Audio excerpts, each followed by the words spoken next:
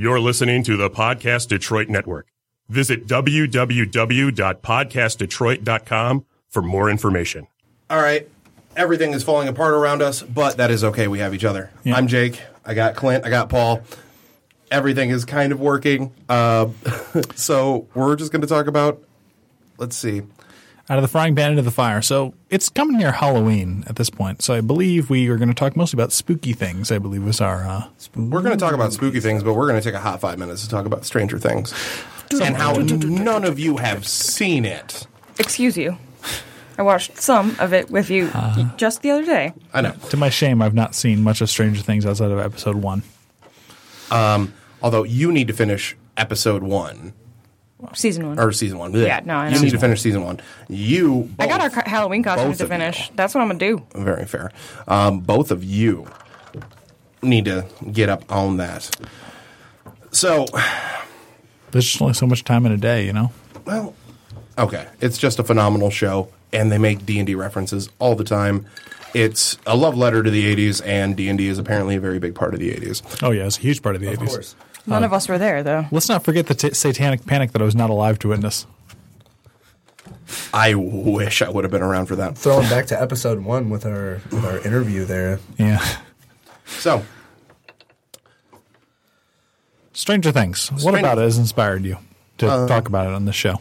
Oh, no. I mean, other than the fact that it's a complete... Every 5 episodes, there's a D&D reference out of nowhere, and the fact that they will just, occasionally... Like, they'll take something they don't understand, and then they'll just put it to D&D terms, because it's a bunch of teenagers from Indiana who, nowhere. Supernatural things are happening, and they don't know how to explain it, so they're just like, it acts like, it's acting like a this from the books. And, yeah, they even, somebody in season 2, no spoilers, but someone just calls them out on that. They're like, that makes no sense. What are you doing? Oh, the Demogorgon, I believe, is the main monster of the first season, so... Well, it's just called the Demogorgon. It's not... Demogorgon is it doesn't have 2 heads. It doesn't have 2 heads. Yeah. Or demon tentacle arms, or really just got a head that opens like a flower or something. All the worst parts of the Bible. Yeah.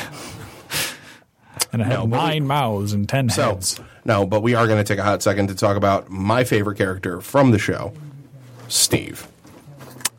Steve the jock. Steve has the most beautiful flow that any man can have on the top of their head. A phenomenal haircut. He also is very respectful to women and occasionally whoops more ass. Like, he whoops ass above his pay grade. Some teenage kid fighting monsters with, I believe it was a baseball bat with a nail in it. Yes, as you've heard me shout about in the car, this man has a baseball bat with spikes through it, with nails driven through the bat, and... This needs to be an item in the game immediately, and it's going to be an item in my game immediately. It's Steve's baseball bat. It gives anybody who picks it up 2 levels in fighter immediately. No, because Steve exists in this wacky little world where he is a jock, yet everybody else in town is tougher than him. I'm pretty sure that, if he fought one of the 12-year-olds without his bat, they would murk him mercilessly. So he's like the bully in the new Spider-Man Homecoming that's supposed to be bullying Peter Parker, even though he looks like a total dweeb. Yeah. Although, low-key, too, that's Flash Thompson. He's super ancient. That's back to the 60s. If they do the new stuff with Flash Thompson, though, do you know how sweet that is? Not to get off on a tangent too hard. Flash Thompson goes to war, loses his legs, and gets the Venom suit from the U.S. government. And that would be tight and everything, but if I was Spider-Man and he's going, y'all say when I say penis, you say Parker, I just showed up in my Spider-Man suit and, got to kicking some ass. Well, you gotta remember, Peter Parker is a huge nerd, but we're getting off topic. Sorry. Why not? So why 2 levels of fighter, do you think, rather than just fighter proficiencies and fighter, second level fighter abilities, like the style mastery with great weapon? It's very simple, because without the baseball bat in the television show, Steven is easy pickings. He throws punches horribly. He has no sense of self-preservation. He sits there and, he doesn't try to block. He just kind of presents his face and throws wild haymakers. But you put this spiked bat in this man's hand, oh my God, he has become a master of martial combat. He dodges, he weaves, he swings it around with dramatic flair. He becomes a remarkably talented combatant only when he has his baseball bat. So this bat is basically his Popeye spinach. Yeah, not only that, it gives him, he becomes tougher when he's holding it. He becomes like, Increase in constitution. yeah, he's got added con stats. He's more dexterous. He His hit dice goes up to D10. This is a man who, light spoiler, gets knocked out by a dinner plate at some point. This is also the same man who gets Hey, dog bite. Corelware is really tough. The only thing that can break it is yeah. itself. Well, I guess my question is, as a new DM, like if you were to introduce this item into the game, and it were to grant you just 2 levels in fighter in this case, like I guess you could use this type of system. This is a more general question for if you have an item that grants you levels in something, like how would that work as far as like let's say he's level 2, right, and he gets this bat and it adds 2 levels to fighter. That makes him at level 4. That gives him a skill bonus. Do you give him those skill points too, or do you just give him the abilities that would come along with fighter at that level? I think we can rip from 3rd edition, I believe 2nd edition, negative levels where no, you don't get any of those bonuses. Just you count as higher level for proficiency, you count as higher level for direct attributes, and you add the average of their hit dice to your level. But you don't get anything else. You don't get like the skill. You don't get the the stat bonuses, because you lose it all when you drop the bat. So it's not like when you break the threshold of being able to gain an extra attack as a fighter that you would actually gain that extra attack if you're wielding this bat. Actually, I'm not sure on that one. You might get the class features, but the thing is, when you lose them, there's the question of do you lose the hit points that you would have gained through the bat first? So if you've lost, say, 20 hit points, you've got 2 as a fighter. When you drop it, do you just drop immediately into negatives because you don't have those hit points anymore? No, I would use it as temporary hit points, first of all. Yeah. Because, again, in this show, Steve, without a bat, really cool dude, tries his hardest, takes good care of kids, definitely a lover, not a fighter. With the bat, becomes a force of destruction. Well, that's bad. I'm afraid I don't have anything more to say than that, given that my mic seems to be off. I'm sorry, can we get to the next topic here? No? No, I mean, You got nothing more to add on bitchin' baseball bat? Cut off. Well, I mean, a baseball bat's a great weapon and all, but at the end of the day, it's a kind of a spiked club, isn't it? Yes. Like, it's not like a long sword. so or a yeah, I great sword, mean, it's like- at least with me, that's exactly what my mind went to. I would have used like the damage die for a club, and then maybe done like +1 or 2, and then you add those 2 levels, and then that's where my question is I feel like there's a gray area there in an item granting levels in something, at least in 5th edition. Oh, because it's the second he puts the bat away, he's no longer the fighter. Well, yeah. He doesn't get to keep the levels. This is something you give to a commoner, right? And they become a superhero. This is something that you give to a regular character, and suddenly they've got their whole existence figured out. Well, I mean, it gives them class levels and all, but at the end of the day, Until they put away the bat. It's like Thor's hammer. It's like classic Thor from Marvel Comics, where he is Donald Blake. Steve is just kind of wimpy Steve until he grabs this baseball bat. And, there's not a dramatic lightning bolt or anything that comes down from the heavens. He just grabs his bat, and he's just like, no, hang on. I'm fucking Steve. and if he gets disarmed, what happens? Can he be disarmed of the bat? Yes, he can, very easily, because it's a baseball bat.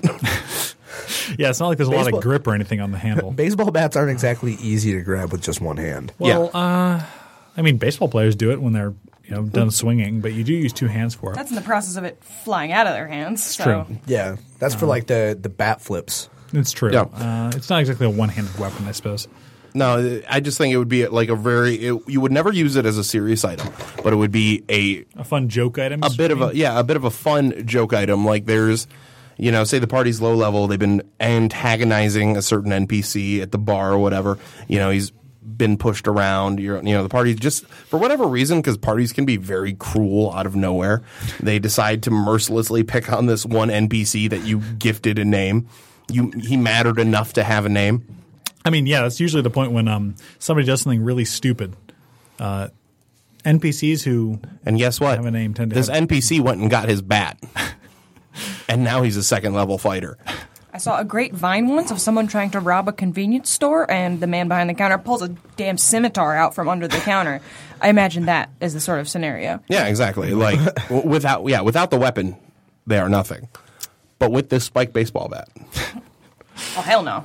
But where are we? So the spike baseball bat, 2 levels of fighter. Obviously, you need to use rules to accommodate the temporary hit points, temporary proficiency bonus, and even the extra attack if they're raised to above 5th level for that. Heck, what happens if you raise them from 9th level to 11th level with the baseball bat? Do you get 3 attacks?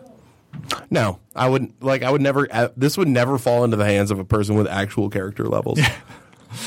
Except for maybe once as just like a hilarious thing. The way I would do it would be, again, as much as Stranger Things is a lot of 80s like touchstones.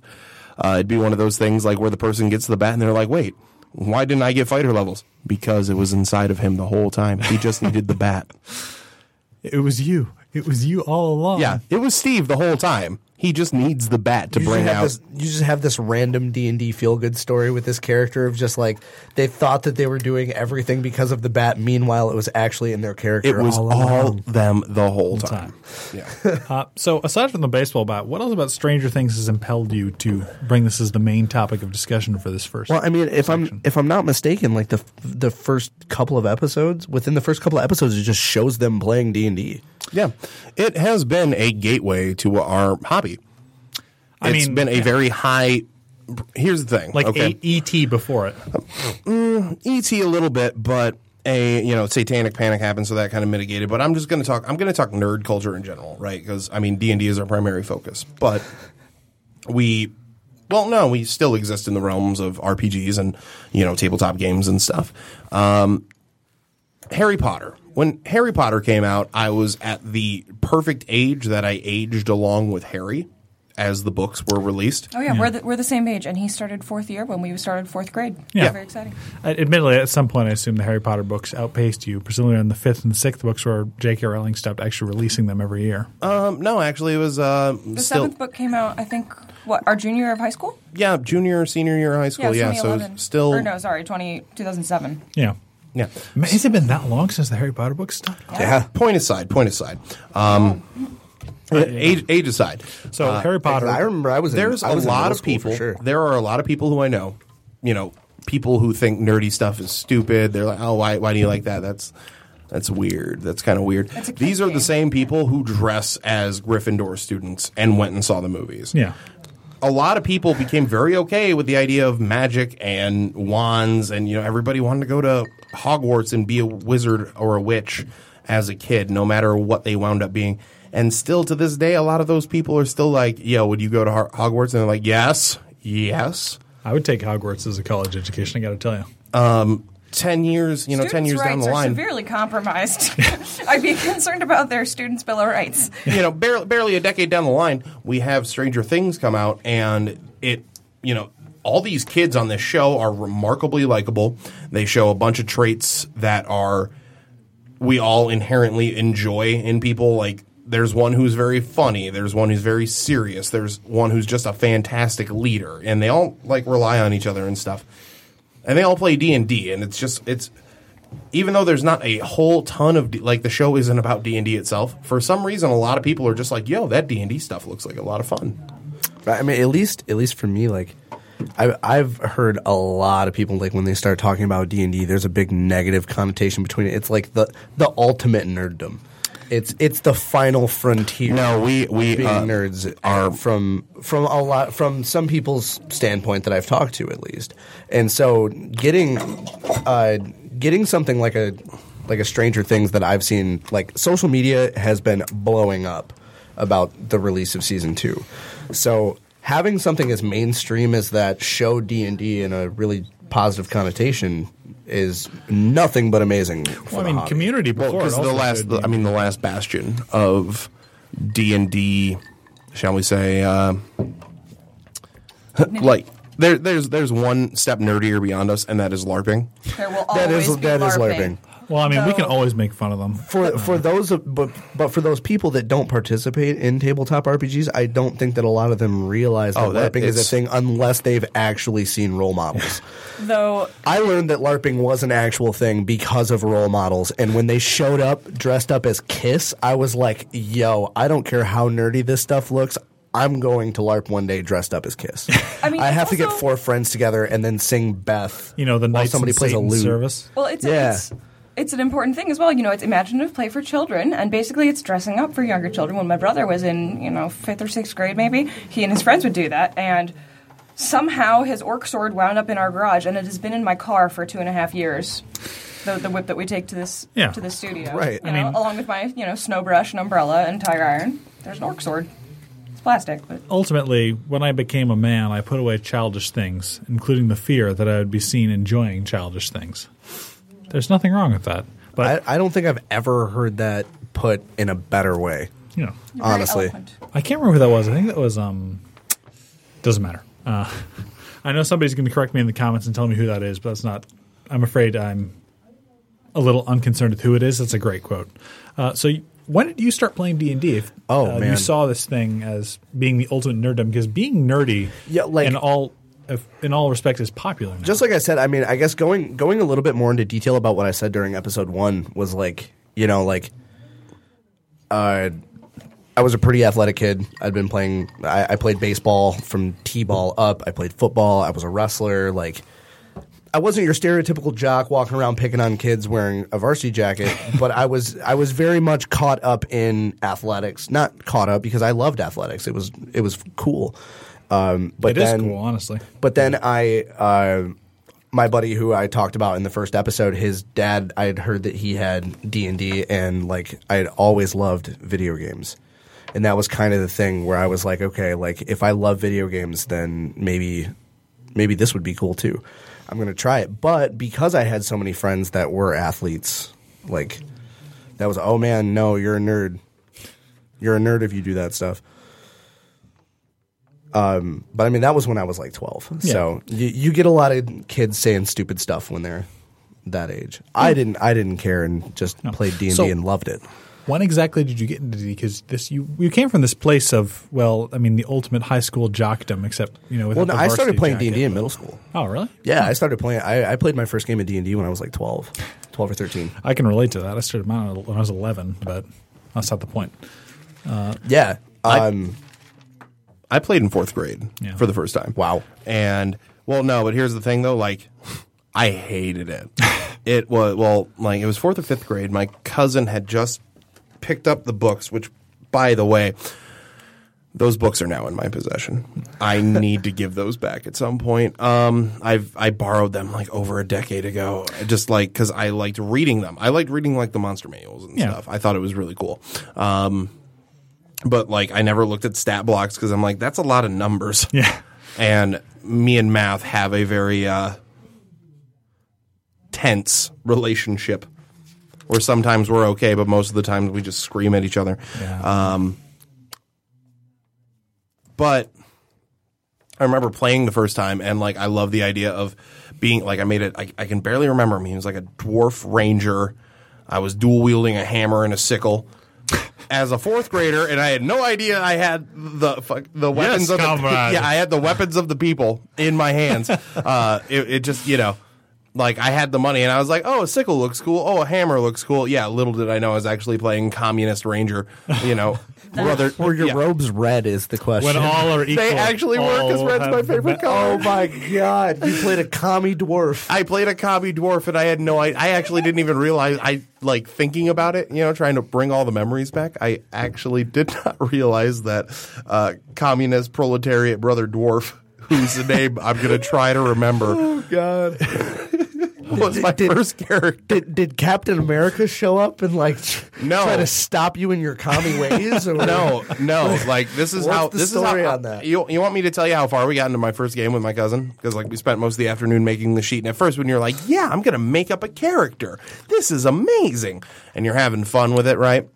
Then you end up making a communist dwarf. No, and then you end up This was 3rd edition. This was 3.5. Oh, okay. Yeah, Was if you were- 3.5, if you were in 4th grade, this would have been around 2001. Yeah, that makes sense. So it was 3rd. Yeah, no, it's 3rd edition. It's hard Yeah, 3rd edition. 2000, 2001, not even yeah. 3.5. 3.5 was 2003, I want to say. Correct me in the comments if I'm wrong. Yeah. So this was 4th or 5th grade, so around 2002, 2001. So we spent the afternoon making the sheet. Like Yeah, I went over there after school. It took us about 2 hours to make the sheet because 3rd edition rules. There's a lot of them, and To be fair, I did codify a lot of the 2nd edition rules into something workable, but that doesn't mean it didn't have its problems. right. So we start like there's no adventure hook. There's no nothing. I am a communist dwarf walking through the woods down a forest path, and 15 giant wasps appear.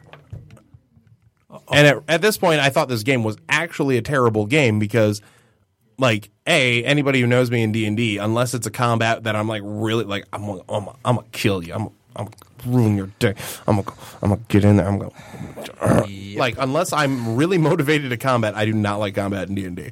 And so suddenly I have to kill 15 wasps, which weren't 15? giant wasps, which weren't that tough, but it was still just like Holy. I did about 4 rounds of combat. And I'm like, this sucks. Let's go play video games. Yeah. Fast forward to a decade later, you offered when I was house sitting for Teo, Paul, to run a game for us. I did. And I had actually no, we're gonna rewind. I tried to play one more time with my cousin. They had a table group at lunch, but I had a bunch of friends, so I'd go to different lunch tables every day. Some people were playing Magic and Pokemon and Yu-Gi-Oh. Some people were playing like chess and checkers. Some people were on the football team and stuff, and like when we're in 6th grade. So I was hanging out with a bunch of people. So I had made a character. I can't even remember what happened, but Lord of the Rings had just came out. They all loved it. I thought Lord of the Rings was a terrible movie. I still don't like Tolkien. That's my hot take. Very unpopular opinion. Yeah, very unpopular opinion. No, That's a trust me, take hotter it's than the me. fires It's of not Mount you. Doom. No, it's I love not. it. It's not you. It's me. It's me. It drives me okay. crazy. I'll agree with you, Jake. There are many things I don't like about Tolkien, but I'm listening. He is still the grandpappy. He is. So We owe him a lot. So I You're, I sit you're down. racist grandpappy. Yeah. Who you This say, is "Mm, so. times This have was changed." actually. I must say though. Quick hot second aside. I admire my cousin's commitment to this idea of running a daily 50-minute D&D session. Oh my god. Oh my god. With middle at lunch. schoolers? At lunch. Well, my cousin was the same age as me, so the idea would be we got like 30 to 40 minutes at lunch, and then like 10 minutes in between time after. Right. So hustle into the lunchroom, get all of our stuff. Everybody get to the table, break out your sheets. We're going to play D&D for about 40 minutes, and then we're going to go back to class. Yeah. But me being me, I was like social butterfly. I'm going everywhere. I'm going to hang out with other people. So I was gone for about 4 sessions, and my cousin, in a fit of spite against me, killed my character and then brought me back as Gollum, which I think also is maybe part of the reason why I fucking hate Lord of the Rings, is because I showed up and I was like, hey guys, I can't remember the character's name. I'm like, hey guys, so what's up with so-and-so? Oh, you died, but then we tried to bring you back.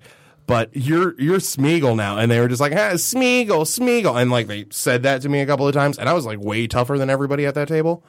Like they were all like the skinny dorks, and I'm like the bigger, jockier cousin, so I'm just like I want to murder all of them, and it scarred me from playing D&D for about a decade. Yeah. I remember you're still somewhat reluctant to get into it when I offered. So. Yeah, no, because I had flashbacks of just being like mocked by the nerds. Well, thankfully that game did not end like that. Okay, so really quick, we're going to take a fast break. When we get back, we're going to discuss the Undead Warlord by Daniel North. Yeah, we've got a homebrew build to take a look at today. And also, before we go on our break here, let's take a pause for the cause. Let's pay some bills. Watchtower Comics and Games in Dexter, Michigan and Milan, Michigan. They are kindly enough to pay for us to do this right now. Stop in, buy some candy, buy some dice, buy some comics, If buy you're whatever. interested in playing Dungeons & Dragons, peruse their fine resources. Yeah, I mean, I know they've got a board for Dungeons & Dragons games ongoing, so Yeah. they're looking Yeah. for players. So if you want to try it out, go ahead and go check them out. Also, if you guys have any input on what you'd like to see us talk about, whether it be homebrew builds, rules, Topics. Hit us up in the anything comments. anything in general, hit us up in the comments, message us. We are more than happy to sit and talk about anything that you would Engage in want the to hear. discourse. Yeah, of course. And last but not least, if you could do us the kind favor, we obviously have no money for marketing or anything like that. If you could like us, share us, follow us on Facebook and Twitter, send it to people who you know who like D&D. We'd really appreciate it. We're just, the more people we can reach, the more people we can talk to, and more people we can bring on this show, then yeah, I mean, I think it works for everybody. The more your entertainment will be. If you're entertained by us, just please like us on Facebook, follow us on Twitter, 3DMs Podcast on both mediums, and 3 Wherever spelled fine the podcasts old-fashioned way, by the way. And you can listen to our show on where all podcasts are, except for Spotify, apparently. Oh. No Spotify. Sorry, Spotify. It's All right. the network. We're going to take a break. We'll be back. See you in 5 to 10. 5-ish. Back. Thank you for your patience. So, one more time, just to pay the bills. Watchtower Comics and Games in Dexter and Milan, Michigan, southeastern Michigan. If you're ever in that area, please go stop by, buy some dice, buy a book, buy some comics, buy some candy. We cannot thank them enough. They've done a lot for us, and honestly, I would probably pitch them even if we weren't. No, being sponsored by them. it's just a good group of guys, or a good group of people, I should say. And as I said in episode 1, it's the backbone of what we do, man. It's the best way to get into it is hanging around shops like that. Yeah, so your friendly local game store. Go ahead, Paul. Our next segment, I suppose I should say, is it's getting pretty close to Halloween, isn't it? So we're going to talk a bit about horror. Spooky stuff. Spooky. I mean, Dungeons & Dragons is a hard game to do horror in, but thanks to Daniel North, we have the Undead Warlord available on homebrewery.com. Also on the DM's Guild. This particular one is on the DM's Guild. You can get it for its pay at your own price. You can get it for as much as you're willing to pay, but I gave him $1 because, I mean, even if it's just one Warlock patron, he still had to work for it. He still had to farm. there is actually a lot of content in this packet, but we're going to break this down really quick. It's an awesome website too, for just coming from a new DM aspect. Like I've pulled inspiration at least by looking stuff like that over, because there's a ton of stuff on there I would never even think of doing. So, a forewarning to those who are considering buying it, this is heavily inspired by Diablo 2's Necromancer class, which I think is excellent because I love Diablo 2, but some people may not. By the way, it does not come directly from Daniel himself. This is just what we've ascertained from reading over the class. Yes. This is a Warlock pact, so you choose it at first level, unlike most archetypes. And you do get to choose your own pact later, and there's a special pact here. But this is a class around summoning undead and inflicting curses and using bone magic. Namely, one of the key features to this class is the ability to call up undead at 6th level. You can call up a number of undead equal to half your Warlock level plus your charisma bonus of skeletons and skeleton mages who are able to cast light cantrips. These aren't particularly tough creatures, of course, but they're 13 hit points, 13 AC. They can take a single hit for somebody, and pretty effectively, and they can take a couple of hits. You said that happens at 6th level? At 6th level, yes. So I mean, at 6th level, you have a plus 4, plus 5 to charisma. I mean, you're usually at that point, yeah. You're conjuring up at least 7 or 8 of these guys. Yeah. Mm-hmm. That's 8 hits that your necromancer, or in this case, it's called the Undead Warlord, isn't taking. So, and much like the Necromancer from Diablo 2, where I absolutely love this is this patron allows you to do what a lot of people who try to play Necromancer builds in 5e or even in other editions of this game, like they want to do, like what they think of classically, but they can't do because a lot of people do think of that Diablo like, and I'm just going to pull a skeleton out of the dirt. Well, it turns out unless you're a cleric, you can't really conjure many good undead because animate dead's hard to get. Yeah, it's a hard to use spell. It doesn't give you a lot. So this, where I'm absolutely in love with this is, yes, this gives you the guy who can just pull skeletons up and just is like, like he's standing outside the bar. I can see it now in my head. He's standing outside the bar. You had some words over for some reason. I'm going to presume that you knocked his skull-shaped chalice full of whatever. Yeah, I'm going to bet the rogue marg. did something cheeky and not correct because it's always the rogue's fault. It's always the rogue. Feeling that it's the barbarian, but yeah. Or the bard's fault, but or wizard. Rogues. I mean, when in doubt, blame the wizard. Future segment, by the way, guys. We're going to figure out whose fault it is. It's never the paladin's fault. Never the cleric, never the paladin. because they're good people. I've gotten Or- away with literal okay, murder playing cleric before. But beside the point, it's got, I wouldn't say all your old favorites because I'm noticing it's missing some of the poison spells, but it allows you to use the old throw special magic nukes at people with an admittedly slightly underpowered bone spear evocation. Yes, which by the way cracks me up because I know what you're going, like what the idea of this spell is. It's just some, ominous looking long bone, spear, obviously. But I always just think like cartoonish dog bone. Yeah. In my head. So it's just like if that was me, I would just woohoo! Yeah. You're throwing dog bones at people. I want to know why the necromancer turned into Mario there. Woohoo! Because that's how I play my necromancer. Hey, man, you don't know what Dr. Mario got his degree in. Another, by the way, just as a quick aside too, not only are you just getting this patron when you purchase this, you are getting a bunch of homebrewed spells, which on first glance all actually look pretty solid. About 12, yeah. And I would say all of them are pretty good, and I'd call them relatively balanced with the exception of Iron Maiden, which can quickly drop a dragon to its knees. Yeah, that one can get out of hand real quick. Now, for some trivia, Iron Maiden dropped the single player of Diablo to its knees in hell. Like, in Diablo 2, because they would break the game because, you just hit yourself for 500 damage. Well, I guess that segues into the big question here when we're talking about this homebrew class. Would you guys allow your players to play this? No. I hate to be mean to Daniel, but this class is much more powerful than standard Warlock pacts and boons. And admittedly, the spells are available to everybody. But I feel like this is better off as either an extremely high power game where everyone's running around with ridiculous abilities. You could give this to somebody, or this is best as in the hands of a villain. Because I feel like this would be best off as this is somebody who you need to deal with. Is this warlock raising undead to terrorize the populace. As not even a bad person though either too. I could see ways to make this but a formidable NPC. There's a lot of great imagery and a lot of the abilities, especially the way where it's like you can just summon a bunch of skeletons at the same time. That is a cool image. If you want to make your party poop their pants, all you have to tell them is this guy's summoning like 6 skeletons right now. Yeah, well, in the dramatic DM voice, you stand across the field from him, and he just looks at you. Do we really want to do this? As the party draws their weapons, and he just goes, okay. And upon the snap of his fingers, 8 skeletons crawl out of the dirt. And that's when the party goes, oh, God damn it. But on that note, horror. We're near Halloween. We shouldn't talk about just solely this. Scary things in Dungeons & Dragons and in other role-playing games, too. But really quick, just to finish up our final thoughts on the Undead Warlord patron. Undead Warlord patron. I think the flavor of this class is amazing. Yeah. So let's go through. Let's give it our being worked out rating system. For players or NPCs? That's the question.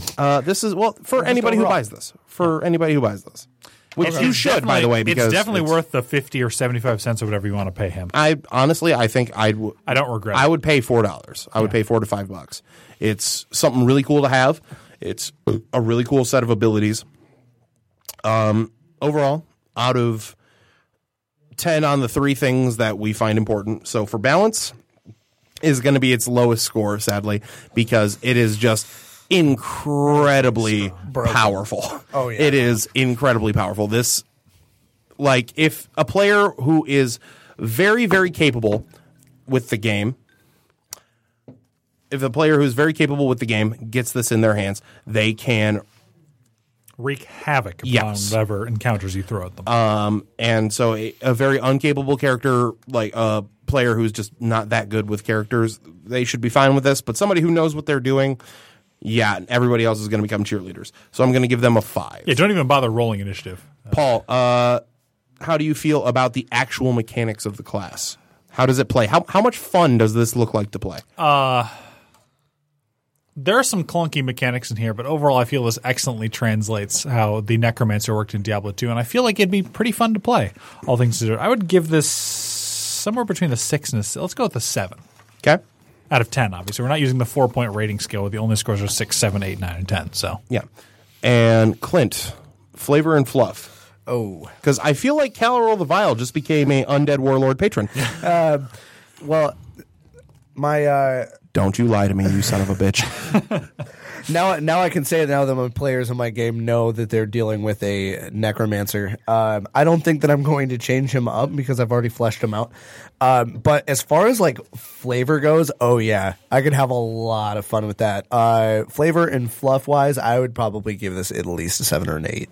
Like this is just a really, really cool thing to incorporate if you're trying to go for that really spooky necromancer bad guy. Yeah, so obviously it needs slight work, but the ideas are solid and the mechanics work out. It just needs to have its power reduced All a right, little so 8 for you. Paul, what'd you get?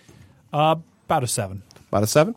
So 15, and that puts us at a 19 overall. The balance is just a little off on this, but it is still a ridiculously fun-looking class. Everybody should go out and buy it. Anything, I guess the long and short of it is, if we're over a 15, we give it our seal of approval. It's something that you should definitely have in your toolkit. It's something that you should be able to use. Worst, it's not that expensive, and I'm sure you can. And more find importantly, supporting any content users you can. Oh yeah, is great. Content creators, yourselves being the content users. Yes. So with you're there's the an content user. interlocking net. Yes. With the last few minutes, gentlemen, all right, so here's the question I threw out yesterday. Spooky stuff. Yeah, here's the question I threw out yesterday, and as to finish off our show for the day. You have one villain from horror or anything horror themed that you can use as the primary villain of an upcoming campaign. Not a terribly long campaign, but also not a very short campaign. 10 games. 10 sessions? games. Yeah. 10 games. 10 games? Okay. Who is the big, bad, evil dude of your world from any horror movie or anything that we could consider close to horror? The Thing from the 1980s version. Okay, tell me why. It can be anyone. It can be anything. It can hide anywhere. And the only thing that can kill it is fire. And it can disguise itself perfectly as you, except for its blood. So a mass infection kind of a setting. Yes, and more than that, it instills paranoia in your players because was the person they're talking to just infected as well by this thing? That sounds like a lot of fun, but that also sounds like emotionally draining as hell when you're just like every 5 minutes, you're just like, so is this NPC infected now? Well, the best part is you can infect the players and not tell them. Exactly. Or you can infect the players and tell them and have them lead the rest of the party astray. It would be emotionally draining to be sure, but I think it'd be fun for a relatively short campaign. What about you, Jake? What would you use? Okay, I'm going to go full Kobayashi Maru on this. I'm going to cheat. All right. Skeleton Jack. You mean Jack the Skeleton? Oh, yeah, no. Skellington. Jack Skellington. Jack Skellington. Right. Yeah, that was supposed to be dramatic. I was, reading it off as if you were reading a crime report. Here's why. Okay. Skeleton Jack. So in this fantasy world that I've created in 20 seconds in my head, belief, we'll do a bit of a Dark Souls thing, loving of the sun and of the fire and all that is good is what the people here believe, right? And after all, Halloween's initial idea of purging, dark spirits and being a thing related to evil. Dark spirits be gone. Dark spirits be gone. Get out of here. We don't like you. In this world, they've gotten rid of dark spirits. And that is where the king of Halloween Town appears. Coming out of the ground on a giant pumpkin from the patch and unleashing the horrors of the world. Because think about it. The Great Pumpkin, if you will. Yeah, the Great Pumpkin. I was just about to say the same thing. Yeah. So, just from the intro song, you get amazing, one-off villains. The clown with the tearaway face, here in a flash and gone in a trace. He is the one who whispers who's there, the one who's the wind blowing through your hair. The shadow on the moon at night, filling your dreams to the brim with fright. This is Halloween, bitch. Okay? You can run an amazing 10 sessions with just Jack Skellington's. Just the villains in that one musical number. And, of course, Oogie Boogie to Oogie Boogie there as, another thing, but, and the three little demons, Lock, Shock, and Barrel. Oh, God, just the fun you could have of just having, a normal setting, right, where suddenly you turn every single character from The Nightmare Before Christmas into a villain, and you just loose them on the world. What about you, Clint? Lastly, just because we're short on time here to wrap it up real quick, I would definitely, without a doubt, take one of my favorite antagonist from horror movies that I've seen is the Bagul from Sinister. Dude, just on the topic of the Thing instilling paranoia and everything. Like, imagine in this world that I've built, right? The party attains a house. The Bagul lives in paintings. He lives in pictures.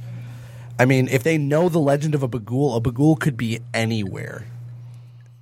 And he only comes after you have moved out, after he's wreaked havoc on everyone.